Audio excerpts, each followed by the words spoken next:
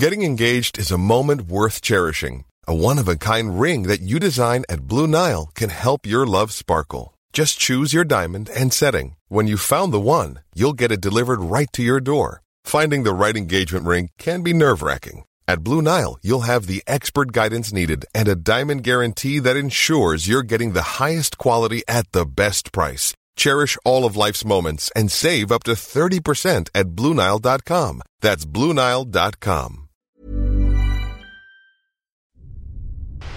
Begin transmission in 3, 2, 1. This is Naked Astronomy. Each month I strip down interesting developments in the world of space.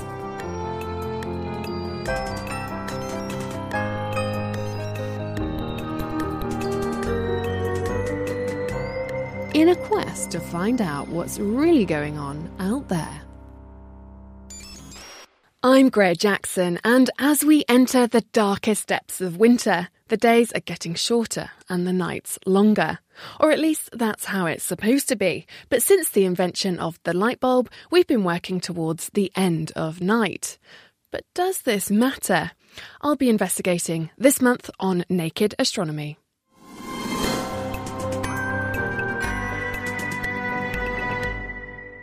Happy Christmas, by the way. I couldn't not say it since our publishing day falls on this very merry day.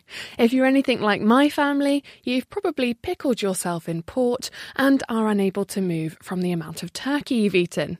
But maybe you're by a window enjoying your food coma, and if so, what do you see? If it's 5 o'clock, you shouldn't be able to see a dicky bird, but I bet you can, all thanks to light pollution. 80% of Northern Americans and Europeans now can't see the Milky Way, and that means the 9,096 stars that you should be able to see with the naked eye are no longer visible. Light is a miracle invention, and of course it's allowed us to do wonderful things, but it's also becoming a problem for us, especially smartphones. Many of these screens have quite bright light, and some of the blue light might impact your hormone production or the sleep hormone, so it actually sets your clock off a little bit. So in the same sense that being outside in the morning helps your sleep, having very bright light in the evening will probably delay your sleep pattern and making it harder for you to fall asleep at night. Norway's Mari Heising from the University of Health Research in Bergen. Essentially, all this light is resetting our body clocks, or circadian rhythms, driving hormones such as cortisol, a wakey-wakey hormone, up, and delaying their sleepy counterparts like melatonin. And this is not good for our health. John O'Neill from the MRC. We know that circadian disruption, as occurs during shift work, for example, is really bad for you in the long term. So there's a very strong association with chronic diseases such as diabetes, neurodegenerative disorders, a load of different cancers. But it's not just us humans that are suffering. Here's Bob Misen from Britain's Commission for Dark Skies. Verlin Klinkenberg in the National Geographic a few years ago said that we've invaded the night as if it were an unoccupied country, when in fact nothing can be further from the truth. Every creature almost in the world has evolved for millions of years to have a day and a night, and if we give them a day and a day, they're certainly not going to thrive. So today we're going to be looking at how one community has reclaimed their night sky. But first, why has this all happened? Our fear of the dark, of course.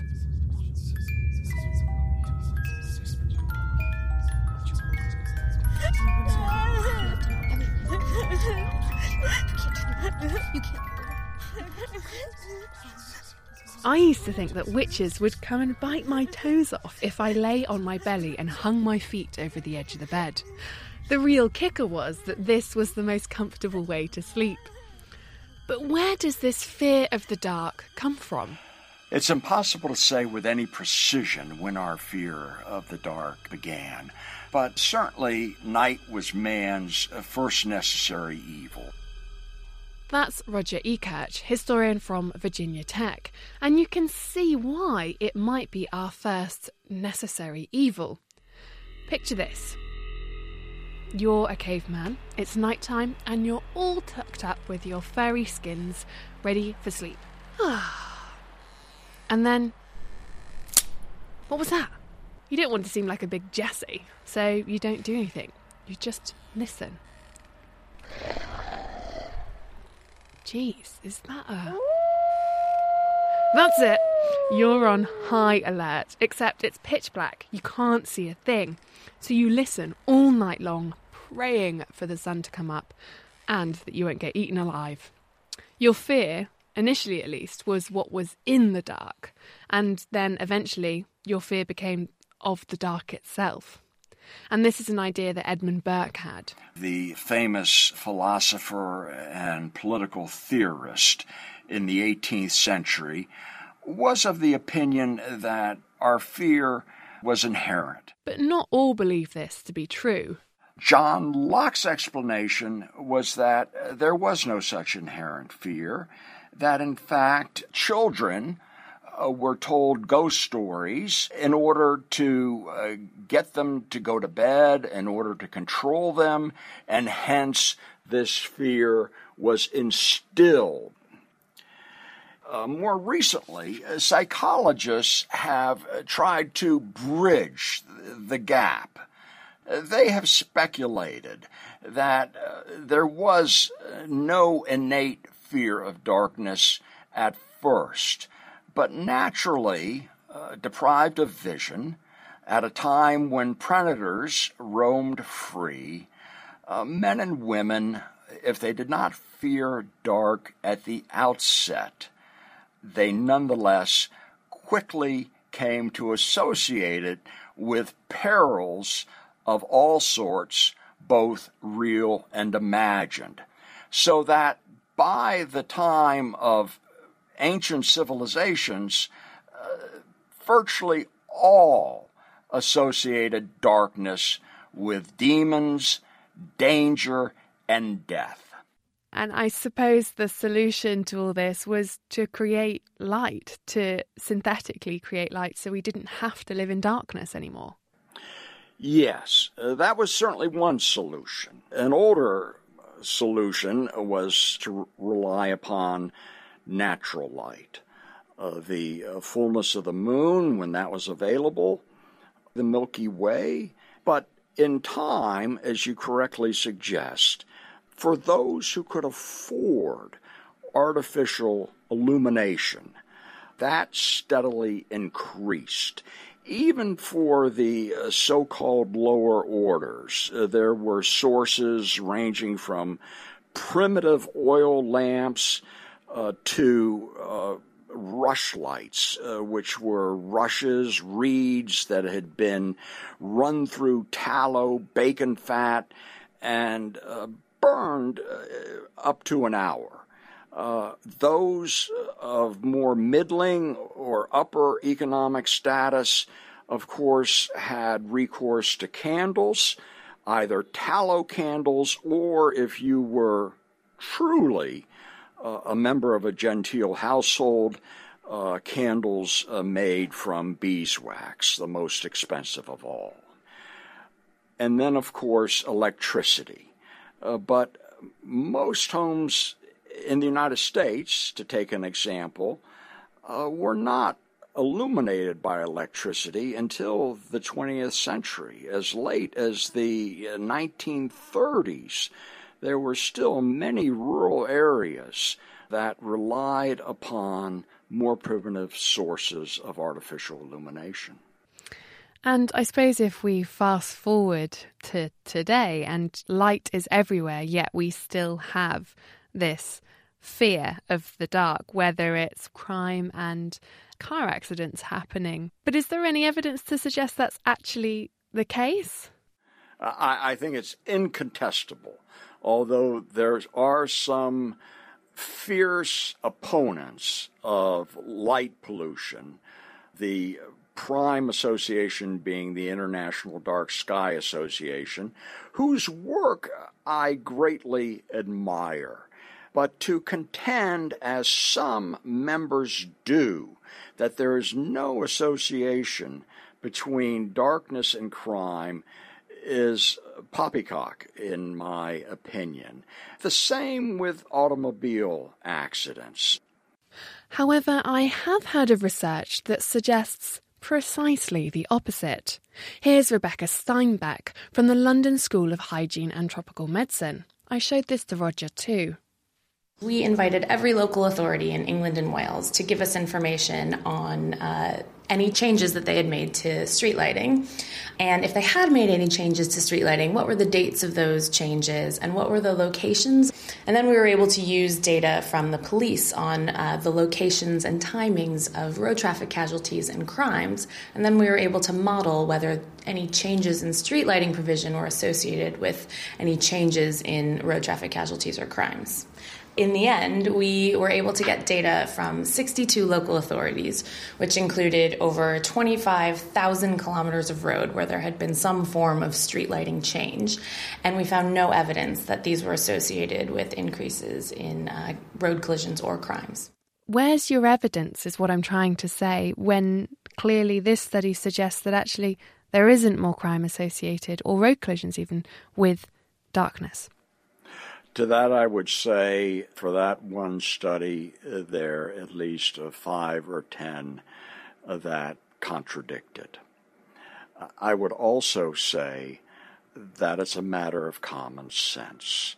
Whether you're driving a car down a dark road that you do not know, or, in my case, walking in Richmond, Virginia, a city with a very high rate of crime, it can be very, very dangerous.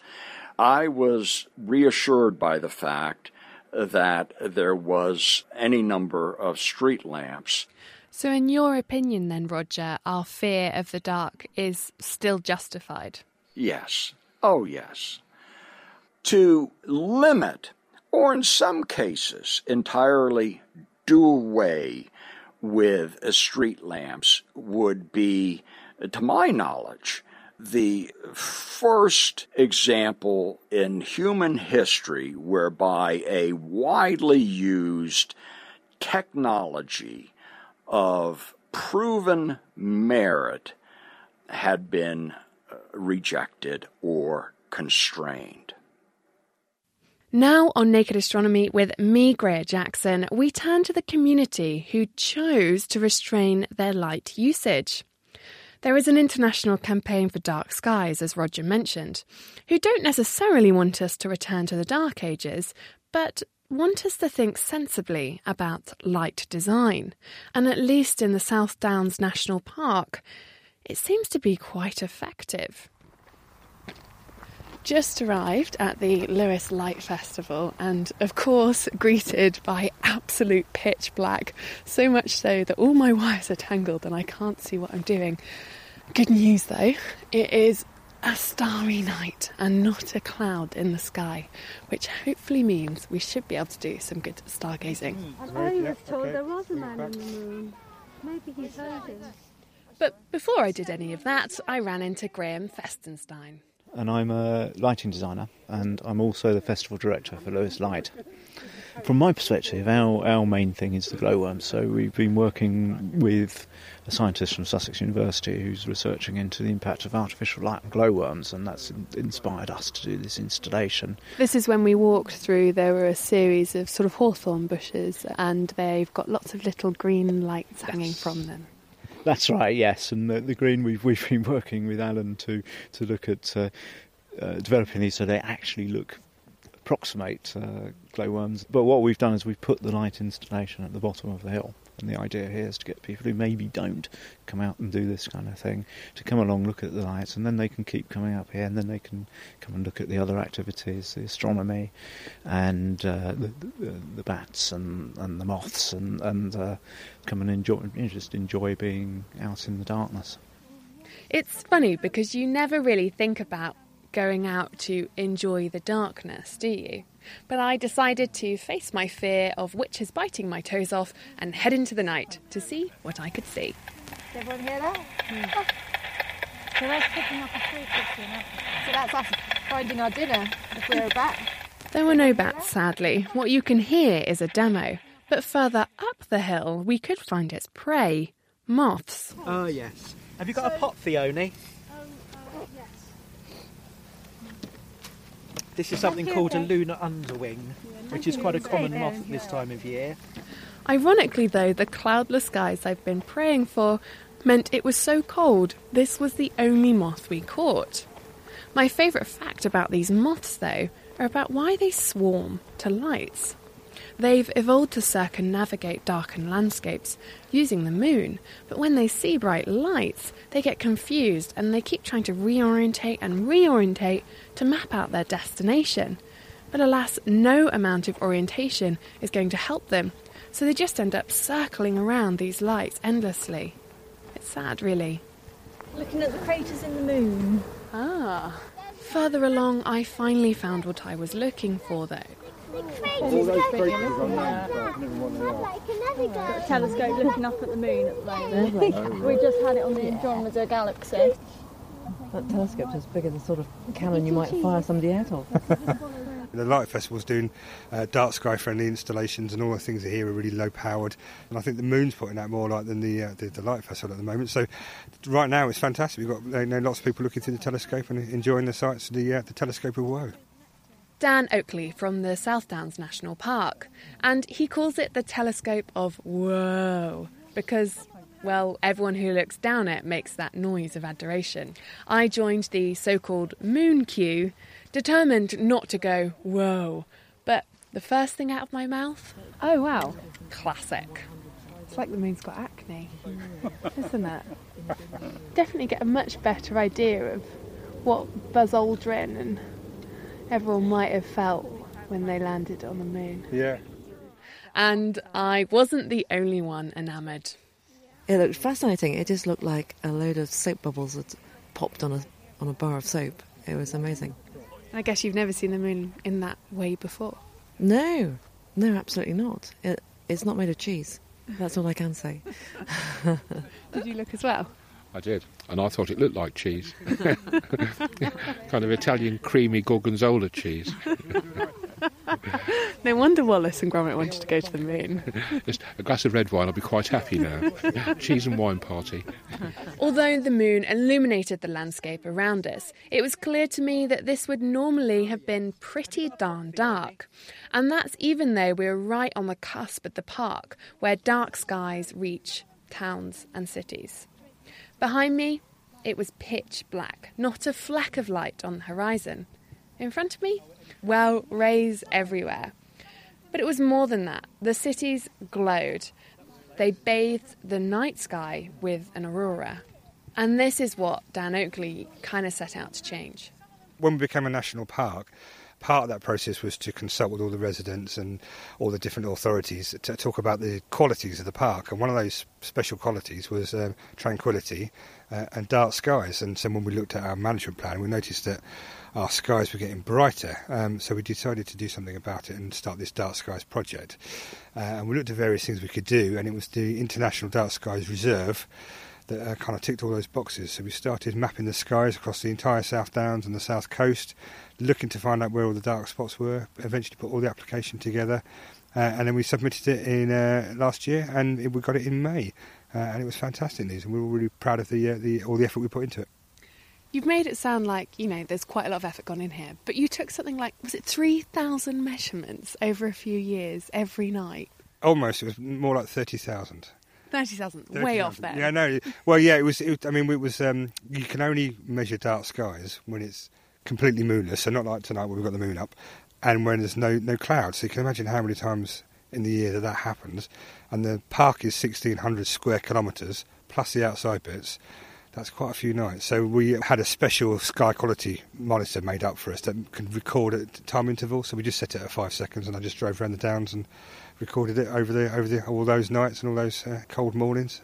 Are you naturally a night owl, or was this a bit of a strain?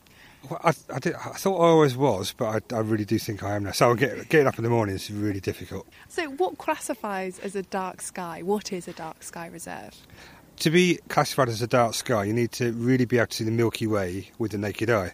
And the other good thing to see as well is the Andromeda Galaxy. If you can see those two things, then they call that an intrinsic dark sky. And in the South Downs, you can see those really, really clearly. And you can see them even here now on a moonless night in Lewis. You can just about make out the Milky Way. It wasn't just about taking measurements and saying, "Bob's your uncle, we qualify." Actually, Dan had to get the council on board to change their street lighting too. Well, they were coming to the end of all their street lights, so we all remember those horrible orange sodium lights, and they were really optically inefficient because they threw a lot of their light upwards, and that's that upward light that creates all the sky glow. So if you look at Lewes, you can see all that sky glow coming out now. I know we're in just the very bottom of the dark sky reserve, aren't we? But you can tell a marked difference between areas of light and areas of dark. Yeah. The more light they put out, the more sky glow you're going to get. So when they came to doing the street lights, is they put up more optically efficient street lights, which point the light downwards, and because that light's not going upwards and sideways, means the sky gets better. So a lot of the local lighting authorities like Hampshire and West Sussex and East Sussex, they all were very, very good, and they had a good regard for the national park and its qualities, and they put all those streetlights in. And because that's the requirement of the application process, it meant we could go ahead and do it. So a lot of thanks goes to them, really. It's a shame because the reason why I came here tonight was to hopefully see the Milky Way with the naked eye for the first time. But alas, it's not my night to be, I don't think, because that's the idea of the Dark Skies project, to be able to see the Milky Way with the naked eye, isn't it? Yeah, absolutely. I mean, tonight, unfortunately, the whim of the weather and the moon. But when you can see the Milky Way, I mean, you know you're in a dark sky site, and you'll just smile when you see it. And if you go to some really dark places, you can start to make out some of the structure, some of the dark lanes, some of the dust, and that just elevates it even further, because then you get a real sense you're in a galaxy, and that, again, that feels like you're looking at your house, your home, in a real good way. So, what are your top tips for people who want to go out and see the Milky Way? Well, I would advise to pick your night carefully. Go out when you know you're going to have a good couple of hours, cloud-free, when the moon's not up, that you can go to some good sites. And there are plenty of places you can go just outside, get outside of the towns. Wrap up warm. Don't underestimate how cold it can get when you're standing around. Extra pair of socks, some gloves, some hats, all those kind of things. If you're taking a camera, always take a memory card and some batteries, because I've done that a few times. I've been out for an hour hiking and then realised I haven't taken a memory stick with me. Very disappointing. But also, have a look at some of the apps you can get for your phone. Have a go at looking to see what you're going to look at before you go out, because that makes things a bit easier. Just little things like that to save you a bit of time, because when you're out and about, and it's all very good looking at it, but you do get cold quite quick. Do a bit of prep. It's nippy tonight, I'll give you that, yeah. It's all right, this is all right. I'd say this is stage 1 cold. I've got to stage 4 in the cold with the snow. That's been cold. But, tonight's all right. I can cope with tonight. Sterling advice from Dan Oakley there, especially at this time of year. That's about it for today. A huge thank you to all my guests this week. That's Roger Ekirk and Dan Oakley. The programme was produced and presented by myself, Greer Jackson. Keep the tweets coming in. I love hearing from you. The hashtag is Naked Astronomy, or you can tweet me directly. It's at Greer Jackson.